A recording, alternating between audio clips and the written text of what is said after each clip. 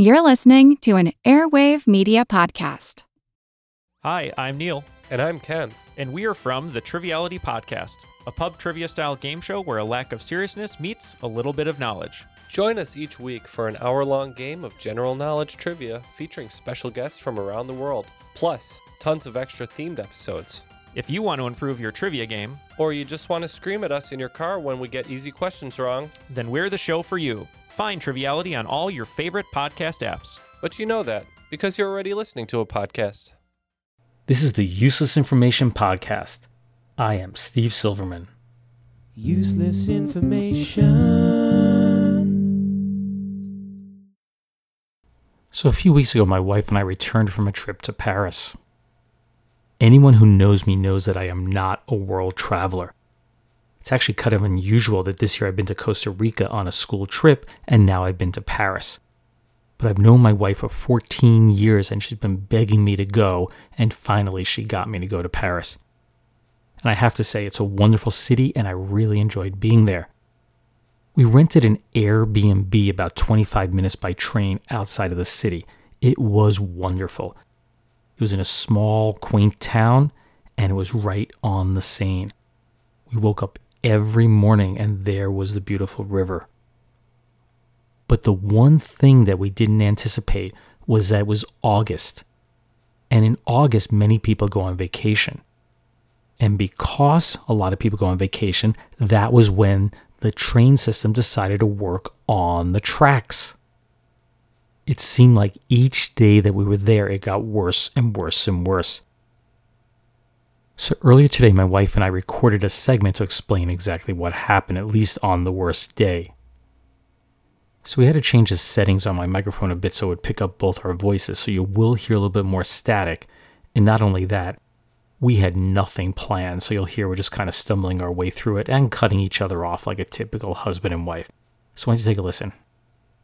So Saturday was without a doubt the worst day. We get to the bus station and we get our tickets and we punch them and we're waiting for the train and it doesn't show up. And there's only one person there. And what does he say? Well, he had just learned that, in fact, we had to take a bus, that there was no train going into Paris. So one other woman shows up and we're all standing there waiting for the bus, but the bus never comes.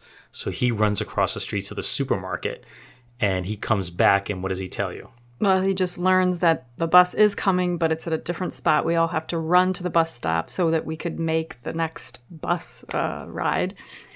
So we go climbing this really steep hill to get to this bus station. We're not even sure we're in the right spot, and we just made it, and we take the bus in. But that actually wasn't the worst part. So we are coming home, and we get to the main station in Paris, which is what? Saint-Lazare is how they say it. Right, I can't pronounce very well in French. Yep. And there's something really unusual for a Saturday, and what is that? Well, it was incredibly crowded, and much more than on rush hour during the week. So the minute I saw that, I knew something's up. Maybe people are on strike. There's going to be a problem. So the one thing I noticed is I looked up at the departures, up on the big gigantic screen, and the previous train, they're only running every half hour, I noticed it didn't have a platform listed. And I said to you, maybe it never left. And that's why all these people were there. Basically, train after train after train weren't going. So all of a sudden, they announced the next one, what platform it's going to be on, and what happened. Oh, gosh. It was like a mob just racing to the train, which I'd experienced in the past. I knew it was going to happen. Yeah, thousands of people were running towards this one train. There was no way this train could hold all these people. We got lucky because we were near the train, and we got a seat, but everyone else forced themselves on, and it was packed like sardines. Do you agree? Oh, yeah. We happened to be standing at the right platform, so we could just rush right on up, and other people just came after us. So we get on the train, and we go about 3 stations, and it's really, really hot on this train. It's an older train. It has very, very poor, air conditioning circulation. And we get about 3 stations, and there's something in French. I have no clue what's going on. What they basically say? Well, they were explaining that there were mechanical problems and that people were going to have to get off the train and wait for another train. So they took us up, about 2 or 3 more stations. They basically stopped the train, and everybody, all 1,000 people or 800 people that were on this train had to get off. We're standing there on the platform, and there's no other train coming to pick us up. The next one that came by was just as packed, so there wasn't another single person getting on this thing. So, I again don't speak French, and you're trying to translate what's going on, but this poor transit worker, this one guy's dressed in blue, described what was going on. Oh, well, the people were really getting down on him terribly, as if he was the cause of all the problems, which he wasn't. And it was a pretty sad situation. So eventually, I don't know, maybe about an hour later, a train shows up and takes us up only a few stations to where we have to transfer to the bus. And that's what town? The town was Poissy. And we need to transfer to the bus. And since the bus doesn't usually run, usually you take the train the whole way, they have transit workers there to tell you where to go, to which, for which bus you should get on. I'm not exaggerating, there's probably, 10 or 12 passengers there. Right. And how many people were working there? There might have been 8 in red vests and 2 bosses in blue vests. And they also had a flag saying something like mass transit substitute. Right. So there were basically more workers there than there were passengers. Almost, yes. and we get on this bus, and the driver's not the usual driver. He gets on the bus, but then the boss gets on the bus, and what do you hear? Right. He makes an announcement, and I have to admit, when I heard it first, I thought I couldn't have heard that correctly, because he said, is there anyone here on the bus that can direct the driver and show him where to go, because he doesn't know the area at all? So 2 women come forward, and they agree to sit up front and tell the bus driver where to drive. And then what did the one woman say? One woman just said, "Oh, I'm Madame GPS," which means I'm Mrs. GPS tonight. So then we take off, and luckily we were the first stop, because what happened next? Well, what it was even worse is that the guy acted. It was as if he couldn't drive, or he'd never driven a bus before. So he was zigzagging in the road. He was banging into the branches of the trees. It was crazy. Yeah, I thought we were gonna maybe die on that bus ride. But anyway, we got home, and that was the worst night. And it was such an interesting story that I decided to tell today another story related to trains. So thanks for being on the podcast. You're welcome. And I'll let you go. Okay. The one thing we skipped over in that story is that when we got to Poissy, you had to pass through the turnstile and put your ticket in to let you out of the subway. Well, my ticket worked fine, so I must have had an older one. But my wife and my niece who was with us, their tickets didn't work. So they had to jump the turnstile so they can catch the bus.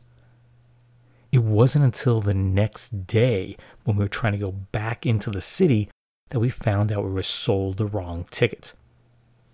You see, we were staying in a town called Valennes-sur-Seine, and we asked the woman for those tickets, at least my wife did in French, and she sold her for a different town that was simply Valennes. They were even spelled slightly different, but not enough to notice. The next day, when we found out we had the wrong tickets, my wife tried to get our money back, but no matter who we spoke to, they said, no, you have to mail in a form. But of course, we're leaving the country, so that was kind of impossible. So we're out $50 because we were sold the wrong tickets. So it seemed fitting that I should tell you the railroad story that I had been telling my wife and niece while we were in Paris. It involves purposely smashing 2 locomotives head-on at high speed for entertainment purposes only. The brainchild behind this crazy idea was a Chicago railroad equipment salesman. He was also a former railroad conductor, and his name was A.L. Streeter. He attempted to have one of the railroads in his home state smash the 2 engines together, but none of them were interested. So Streeter approached the financially strapped Cleveland, Canton, and Southern Railroad, and they agreed to give his idea a chance. The plan was to put 2 of their older locomotives back in service, get them in tip-top shape, and then just crash them at high speed. They were going to do this on the railroad's Waynesburg track, which is located southeast of Canton, Ohio. Streeter set the admission price at 75 cents, which doesn't sound like a whole heck of a lot, but adjusted for inflation, that's about $22.50 per ticket. He anticipated that at least 20,000 people would attend the event. A fence was set up along the track to keep customers safe, but more importantly, to ensure that they paid their way into the venue. When Smash Up Day July 20th, 1895 finally arrived, everything was set to go. Trainloads of spectators arrived every 15 minutes, and the crowd, well, it just began to swell. The two engines, now renamed Protection and Free Trade, after the opposing political beliefs of the time, well, they sat on the tracks awaiting word that they should back up to their starting points, open throttle, and then just barrel towards each other. Well, that would never happen. It was estimated that only 200 people paid to see the show. The rest, well, they opted to either watch from the distance or simply bypass the fence. Unable to get the crowd back behind the fence, Streeter canceled the planned wreck for safety's sake. But that also meant that Streeter lacked the funds to pay the railroad the $2,400 fee that they had charged to destroy the trains. That would be about $72,000 today. Streeter personally, well, he lost an estimated $800 or about $24,000 adjusted for inflation. In 1896, the Columbus, Hocking Valley, and Toledo Railroad, well, they built a brand new recreational park to entice people to ride its rails on weekends. They chose a picturesque location approximately 25 miles or 40 kilometers south of Columbus, Ohio. They named the new destination spot Buckeye Park. In addition to making use of a natural spring lake for swimming and boating, they also built a toboggan slide, a few buildings for entertainment, and the obligatory playground for the kiddies. Those all sound like fine bits of entertainment, but what they really needed was something big to promote their new pleasure destination. Something huge, something that would instantly grab the public's attention. Something like smashing two locomotives into each other on opening day. Today we celebrate Memorial Day on the last Monday of May. But back in 1896, most localities celebrated it on Saturday, May 30th. And as a traditional kickoff of the summer season, it was also a great date for a railway collision.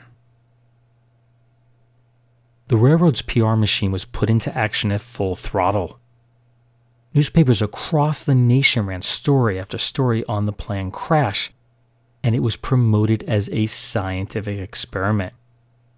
One in which observers armed with their notebooks and Kodak cameras could observe a real train collision under controlled conditions. Now, the fact that the railroad charged the audience to ride on their trains to the event, that they had to pay an admission fee, and of course buy refreshments from their booths, well, that was only supposedly being done to cover the cost of the experiment. Yeah, right. Who are they fooling? Scientific experiment, my foot. Estimates of the crowd in attendance for the big event varied from a low of 18,000 to a high of 25,000 people.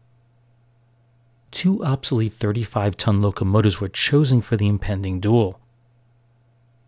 Formerly known simply as numbers 12 and 21, the locomotives were rechristened the A.L. Streeter and the W.H. Fisher. Fisher was an official with the railroad. Each would pull 3 cars and a caboose to their demise. Prior testing had determined that the two engines accelerated at different rates. As a result, the W.H. Fisher was placed 3,600 feet south of the starting point, while the A.L. Streeter was at a point 3,000 feet north. Using a newfangled invention called the telephone, maybe you've heard of it, the two conductors were given the signal to open throttle at 4:10 p.m. As the trains started toward each other, the conductors jumped off to safety, but to keep the illusion of impending doom, Streeter placed 2 dummies dressed in conductor garb onto each train. And then, wham! The 2 trains smashed into each other within 100 feet or 30 meters of their calculated point of impact. The locomotives both rose up into the air and came to rest in an almost A-shaped configuration. One could still clearly read the names A.L. Streeter and W.H. Fisher on the coal cars, while the trailing gondolas, well, they were totally destroyed. Unfortunately, one injury did mar the event. T.P. Peck, who was the chief clerk in the general passenger office, he was struck by a flying bolt and suffered a compound fracture below his right knee. Yet, Streeter's staged train crash was, well, a smashing success.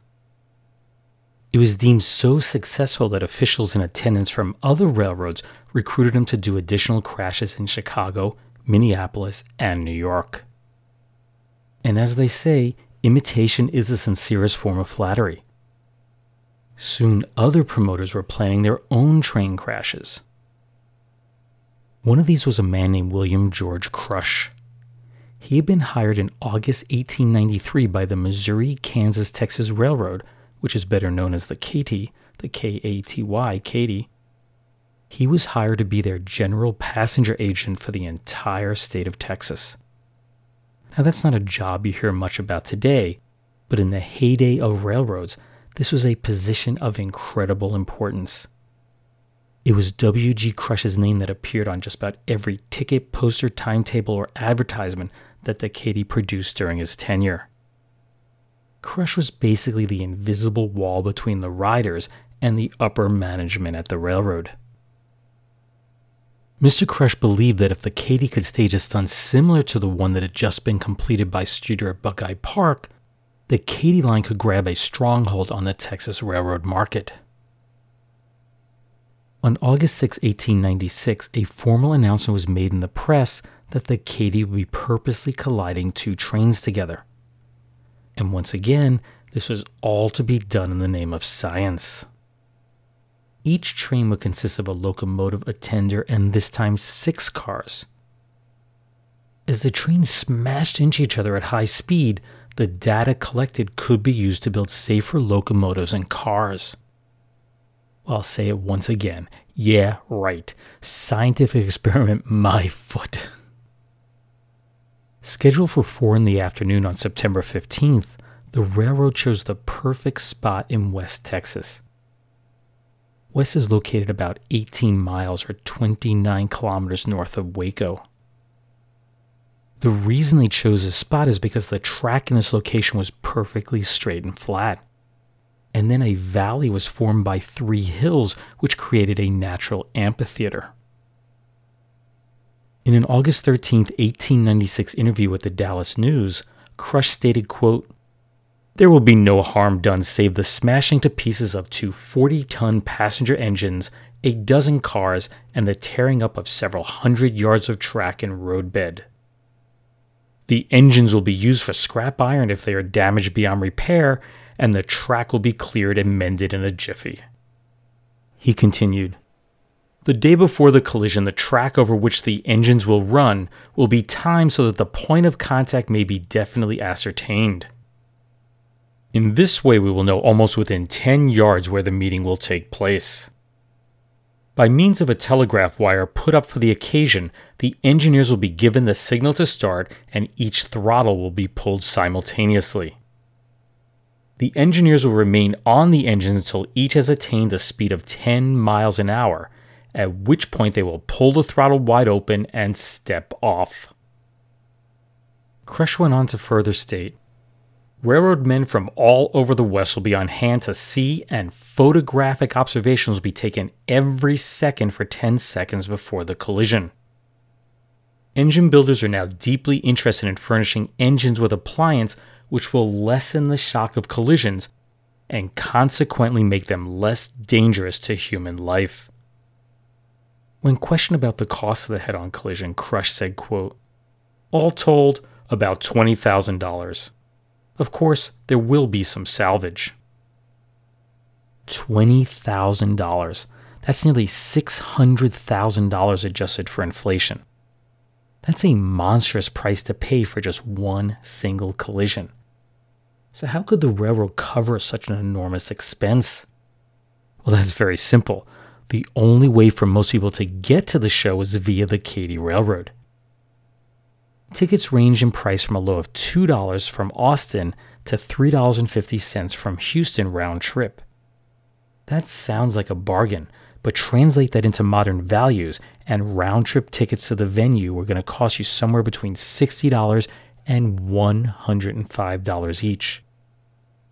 Add to that all the money spent on the site for food, drinks, sideshow entertainment, and it becomes fairly clear that if the predicted number of people attended this event, the Katy stood to earn a lot of money. Crush said, quote, "Ever since we decided to give the exhibition, public interest in the matter has increased. And in order to let all see, it will run excursions from all along our lines at rates, say less than one fare for round trip. In fact, from all indications, there will be 15,000 or 20,000 people present to see it. The place selected for the exhibition is a natural amphitheater, and nobody will have any trouble in viewing the entire exhibition. We will make it a regular picnic day." Preparation of the crash site began immediately. Crews laid down 4 miles of track, built a grandstand for honored guests, 2 telegraph offices, 3 stands for noted speakers, and an observation stand for photographers and members of the press. A large tent was borrowed from the Ringling Brothers Circus so they could use it as a restaurant. For water, 2 wells were dug on site, while arrangements were made to transport 16,000 gallons of artesian water, that was cooled with ice, of course, from Waco. And lastly, they set up a large carnival midway, complete with drink stands, game booths, and the obligatory hucksters. A.D. Arbogast, he was the general foreman of the Katy's Texas Bridge and Building Department. He stated, quote, "We are now at work on 30 privilege stands to be arranged in Midway Plaisance style, like the Chicago Plaisance. In these places will be located all the amusements on the ground. There will be freaks there from all over the world, and a better Plaisance show has never been seen in Texas. This feature alone will be worth going to Crush to see." As of September 3rd, Crush was still confident that an enormous number of people would attend the event. Quote, "My estimate of the crowd remains undiminished. We will have at least 25,000 and probably as many as 40,000 people on the ground to witness the collision. We are making arrangements to handle 40,000 comfortably. Nobody will be discommoded. So far as experience can provide for the peace and safety of the passengers, it will be done." The Katy repair shop crew set to work rebuilding 2 of the line's outdated locomotives. Chosen for total destruction were engines 123 and 124, which were now renumbered 999 and 1001 respectively. The 999 was painted bright green with yellow stripes, with other colors of the rainbow highlighting its cowcatcher gears and trimmings. The 1001 was painted a contrasting red color, and both had the Katy logo emblazoned on either side. To further promote the collision, the 2 locomotives were placed on tour and displayed in towns throughout the state. 2 of the Katy's finest engineers were chosen to run these engines. The 999 was to be driven by engineer Charlie Stanton, with Frank Barnes as his fireman. Charlie Kane would be at the throttle of the 1001, with fireman S.M. Dickerson to assist him. Then finally, the big day came. On September 15th, train after train pulled alongside a newly constructed platform that measured 2,100 feet in length. That's 0.64 kilometers. The signs at the depot indicated they had arrived at the town of Crush, Texas. That's a town that exists for only a single day. As anticipation grew, the planned start time of 4 p.m. just came and went. That's because more and more people just kept unloading from the trains. Estimates in the newspapers at the time placed the attendance at somewhere between a low of 24,000 and a high of 30,000 people. You can be certain that the bean counters for the Katy must have had really, really big smiles on their faces. You know, from a financial point of view, the crash that was about to occur at Crush, Texas was a smashing success. But as you'll soon learn, that smile would soon be wiped from their faces. The Dallas News described the smash-up as follows, quote, "At 5 o'clock, the two trains met at the point of the collision and they were photographed. Then one of the trains backed up the hill on the north and the other one up the hill on the south. Everything was now ready. The smoke was pouring from their funnels in a great black streak, and the popping of the steam could be distinctly heard for the distance of a mile. People were standing on tiptoe from every point of vantage, trying to see every movement of the wheels that were so soon to roll to destruction. The officials of the road were grouped about the little telegraph office, not 50 feet from the place of waiting for the whistle which would tell them that the trains were ready to start on the fatal journey. At 10 minutes after 5, Crush raised his hat and a great cheer went up from the throats of all the people." The article continues, "The rumble of the two trains, faint and far off at first, but growing nearer and more distinct with each fleeting second, was like the gathering force of a cyclone.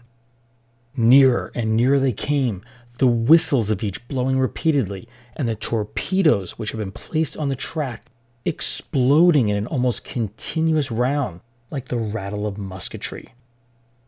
Every eye was strained and every nerve on edge. They rolled down at a frightful rate of speed to within a quarter of a mile of each other. Nearer and nearer as they approached the fatal meeting place, the rumbling increased, the roaring grew louder, and hundreds who had come miles to see found their hearts growing faint within them and were compelled to turn away from the awful spectacle. The two trains barreled towards each other at an estimated speed of 50 miles per hour or 80 kilometers per hour, and then, wham! As you can imagine, the noise was deafening. The locomotives crumpled inward as the trailing cattle cars were just reduced to splinters. There was a moment of silence, and then, when it seemed like it was all over, the boiler of the 999, it exploded. Flying missiles of steel and wood, both small and large in size, began to rain down on the crowd. It didn't matter if you were young or old, male, female, rich or poor. There was simply no way to escape from the locomotive shrapnel. So we're going to pause here for a moment to hear from the sponsor of today's podcast. But when we return, I'll tell you what happened next. Want to learn how you can make smarter decisions with your money? Well, I've got the podcast for you. I'm Sean Piles, and I host NerdWallet's Smart Money Podcast. On our show, we help listeners like you make the most of your finances. I sit down with NerdWallet's team of nerds, personal finance experts in credit cards, banking, investing, and more. We answer your real-world money questions and break down the latest personal finance news. The nerds will give you the clarity you need by cutting through the clutter and misinformation in today's world of personal finance. We don't promote get-rich-quick schemes or hype unrealistic side hustles. Instead, we offer practical knowledge that you can apply in your everyday life. You'll learn about strategies to help you build your wealth, invest wisely, shop for financial products, and plan for major life events. And you'll walk away with the confidence you need to ensure that your money is always working as hard as you are.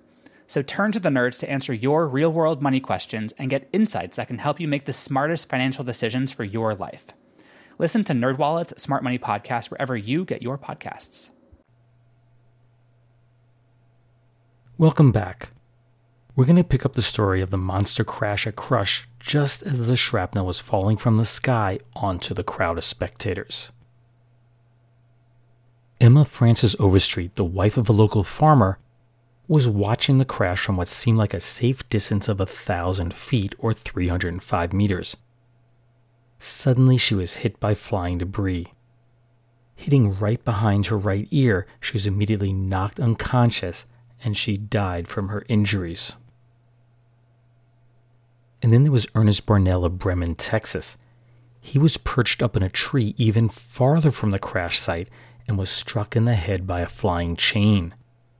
The chain hit with such a strong force that it became embedded in the tree. It's pretty amazing. Sadly, he also succumbed to his injuries the following morning. One man who was close to the crash was photographer Jarvis Dean of Waco. Dean was in the photographer's stand attempting to snap a picture when he was struck in the eye, which sadly doctors were forced to remove. In doing so, they discovered that he had been hit by a bolt that measured 2 inches in length by 3/8 of an inch in diameter. That'd be approximately 5 centimeters by 9.55 millimeters. Luckily for Dean, if you can call it that, the nut was still attached to the bolt and it snagged on his eye socket, which prevented the bolt from becoming lodged in his brain. Louis Bergstrom of Waco, another photographer who was on the platform with Dean, also sustained slight injuries from the shrapnel. And then there was 14-year-old Roy Kendrick, who was also from Waco. He was struck by a flying piece of timber which caused a severe leg wound.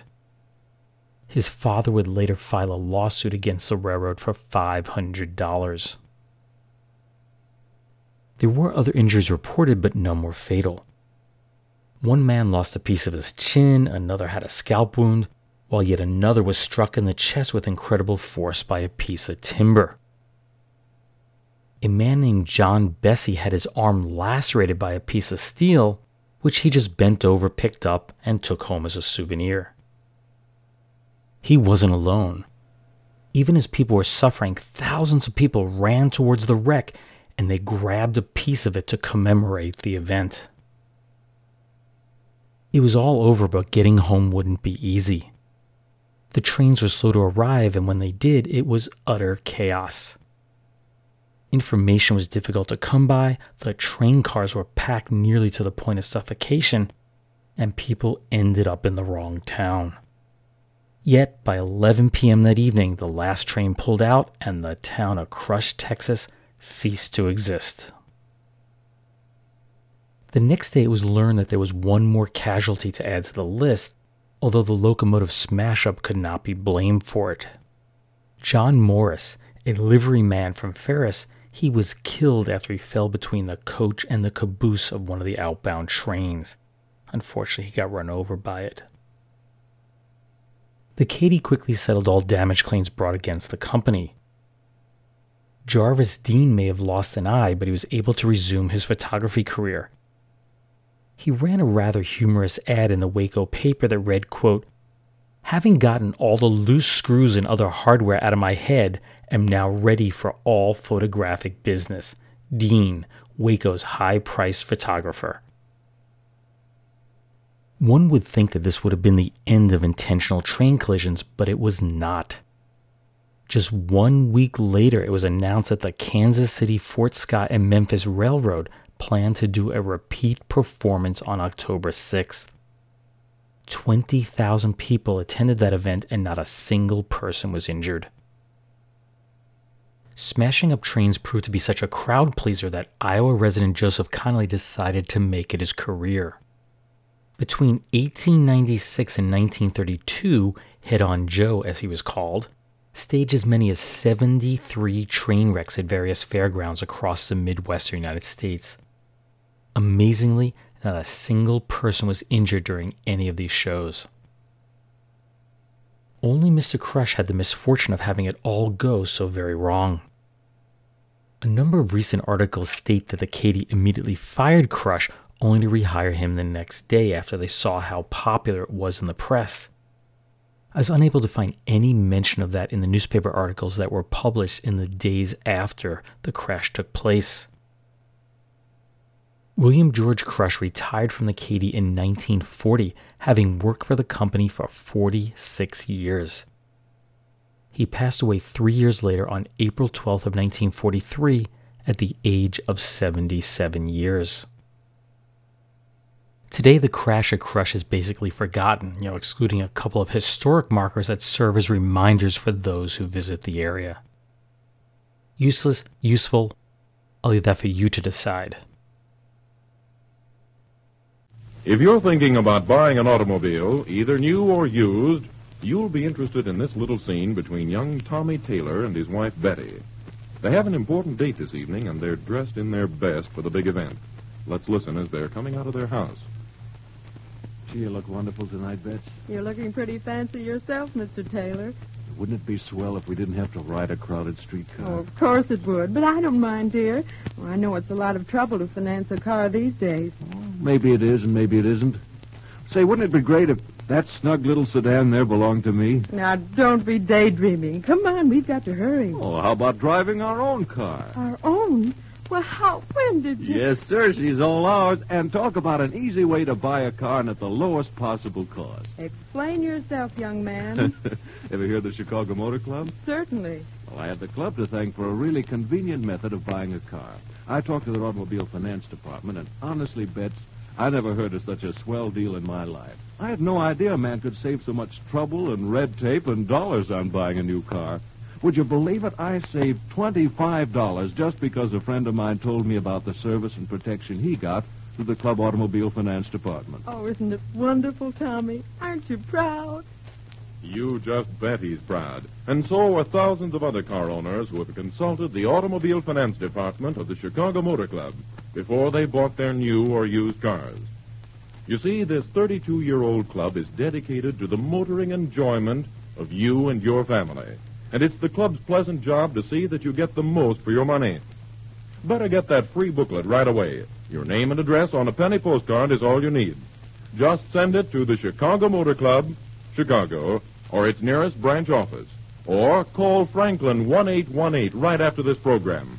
No charge or obligation, just valuable information, free. Information on many club services that save you many dollars. That commercial for the Chicago Motor Club is from the October 2nd, 1938 broadcast of the Wayside Theater radio program. It was a romantic comedy that ran for only 9 episodes. That's it. This particular episode was titled Romance in Old Monterey. The Chicago Motor Club was formed in 1904 with the mission of making streets safer for automobiles. Initially, that mostly meant that they pushed for better roads to drive on, but it wasn't long before they expanded their role. For example, before governments assumed total control of the task, the Motor Club was well known in Chicago for posting traffic control signage, particularly around schools. They also taught children how to be safe around cars, even going as far as providing them with alternate, safer routes to school. But the club wasn't just about school safety. They offered a $50 reward for the arrest and conviction of anyone who left the scene of a car accident. Members of the Chicago Motor Club received a wide range of benefits that included roadside assistance, maps, travel advice, and driver safety programs. If that sounds a bit familiar, it should. The Chicago Motor Club has been a branch of the AAA, the American Automobile Association, since 1906. So here's a question for you. Last week we celebrated the Labor Day weekend here in the United States. That signals both the end of summer and that it's time for the kids and me to go back to school. So can you name the first state to officially make Labor Day a holiday? We're going to take another quick break to hear from one of our sponsors, but don't go anywhere. When we come back, I'll have a few more shorter stories for you, and I'll let you know which state was the first to make Labor Day an official holiday. Everybody shush! William Shatner has something to say. Cat and Jethro, box of oddities. What do you do when the woman you love dies? Well, of course, you dig her up and you live with her. Aww. The show examines weird things. There are plenty of old photographs from this time period of children out in the streets playing in and among the dead horse carcasses. Oh, I miss those days. Things used to be so much simpler. Cat and Jethro. Then there's the urine wheel, which sounds like a really bad game show. They've done weird things. Cat and Jethro, box of oddities. That is really mysterious. Join Cat and Jethro Gilligan Toth for the strange, the bizarre, the unexpected, as they lift the lid and cautiously peer inside the Box of Oddities. The Webby Award-winning Box of Oddities podcast from Airwave Media. Welcome back. In other news, here are a few shorter stories that were in the news years ago. On April 29, 1933, 6-year-old Bertha Jasheffi of Yonkers, New York, decided to go on a spending spree. In just 4 short hours, Bertha managed to purchase $110 worth of candy and toys at stores in her neighborhood. That's approximately $2,100 today. She started her buying spree with the help of her friend Helen Semendy, but pretty soon more and more friends, in quote, were helping her. Some of these friends, if you can call them that, spent her money on slot machines in an effort to win various prizes. Luckily, David Astor, a store proprietor at 218 Warburton Avenue, he became suspicious when he saw such a young child with nearly $20 on her. Today, that's no big deal, but back then, that was a lot of money. So he called police, and soon Dad was notified. It turns out that Dad had been saving the money at home, and Bertha had found his hidden stash. She blew through $110 of the $130 originally in the money roll.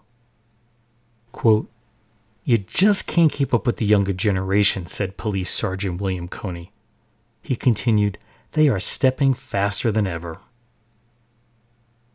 In our next story, on January 7th of 1950, it was reported that Railway Express clerk Steve Flaherty had a 70-pound or 32-kilogram box of ants sitting on his desk in the basement of Pennsylvania Station in Pittsburgh. 70 pounds of ants. Holy cow, that's a lot of ants.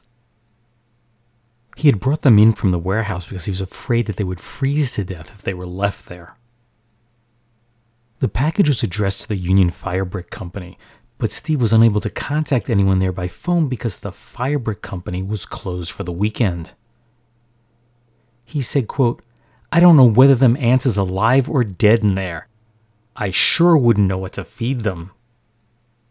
It was later determined that the ants were purchased by an executive at the Fire Brick Company for his daughter.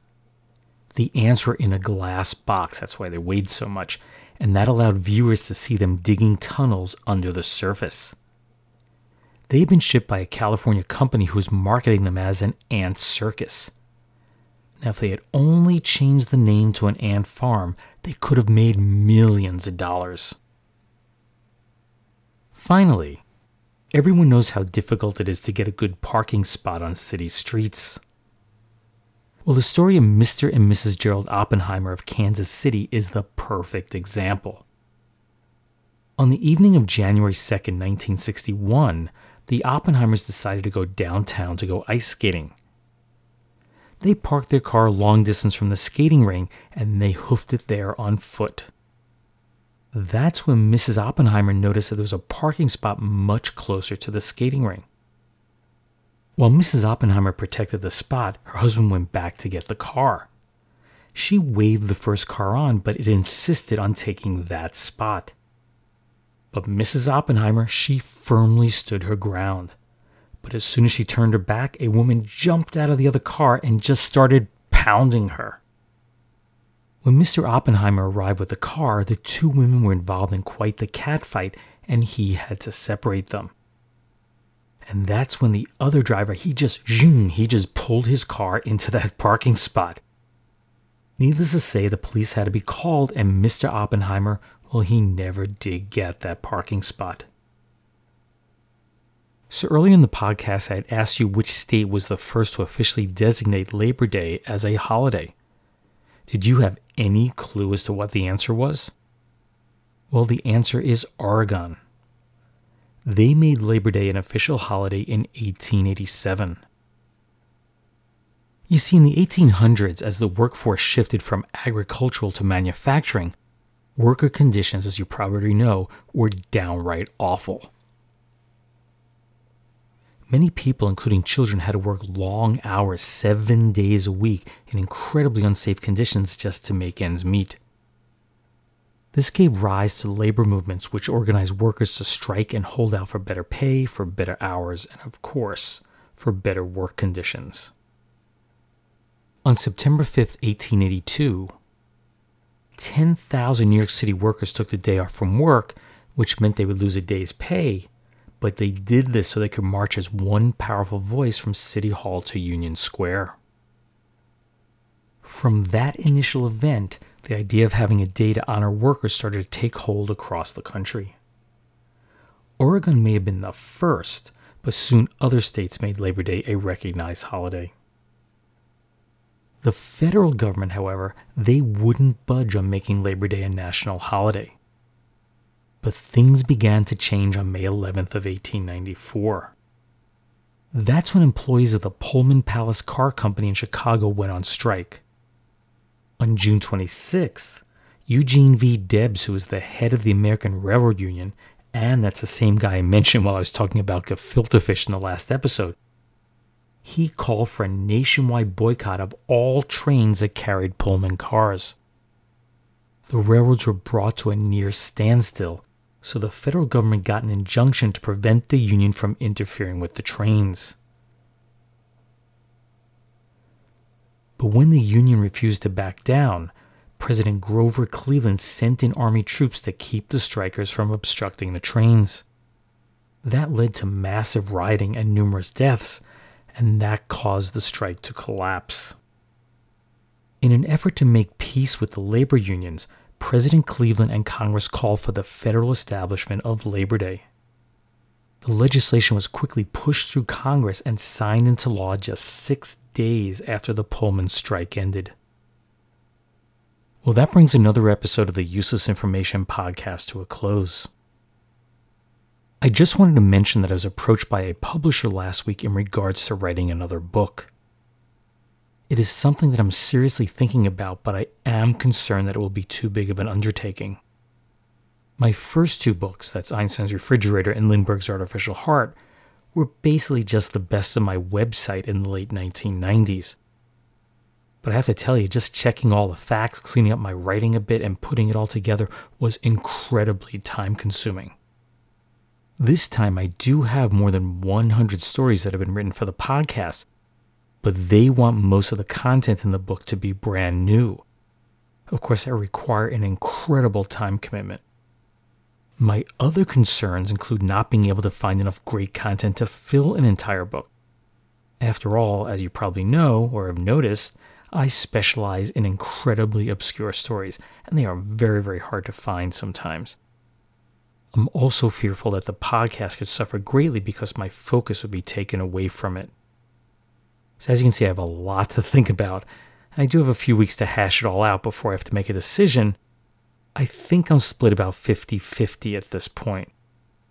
I know on Friday I went to bed telling my wife I wasn't going to do it, but now this week, I don't know, my mind has changed. I'm leaning towards writing another one. I'll keep you updated either way. Just a reminder that the Useless Information podcast is now part of the Recorded History Podcast Network. Be sure to go to recordedhistory.net to learn all about the quality history podcast that the network has to offer. Anyway, thanks again for listening, and I hope you tune in the next time. Bye.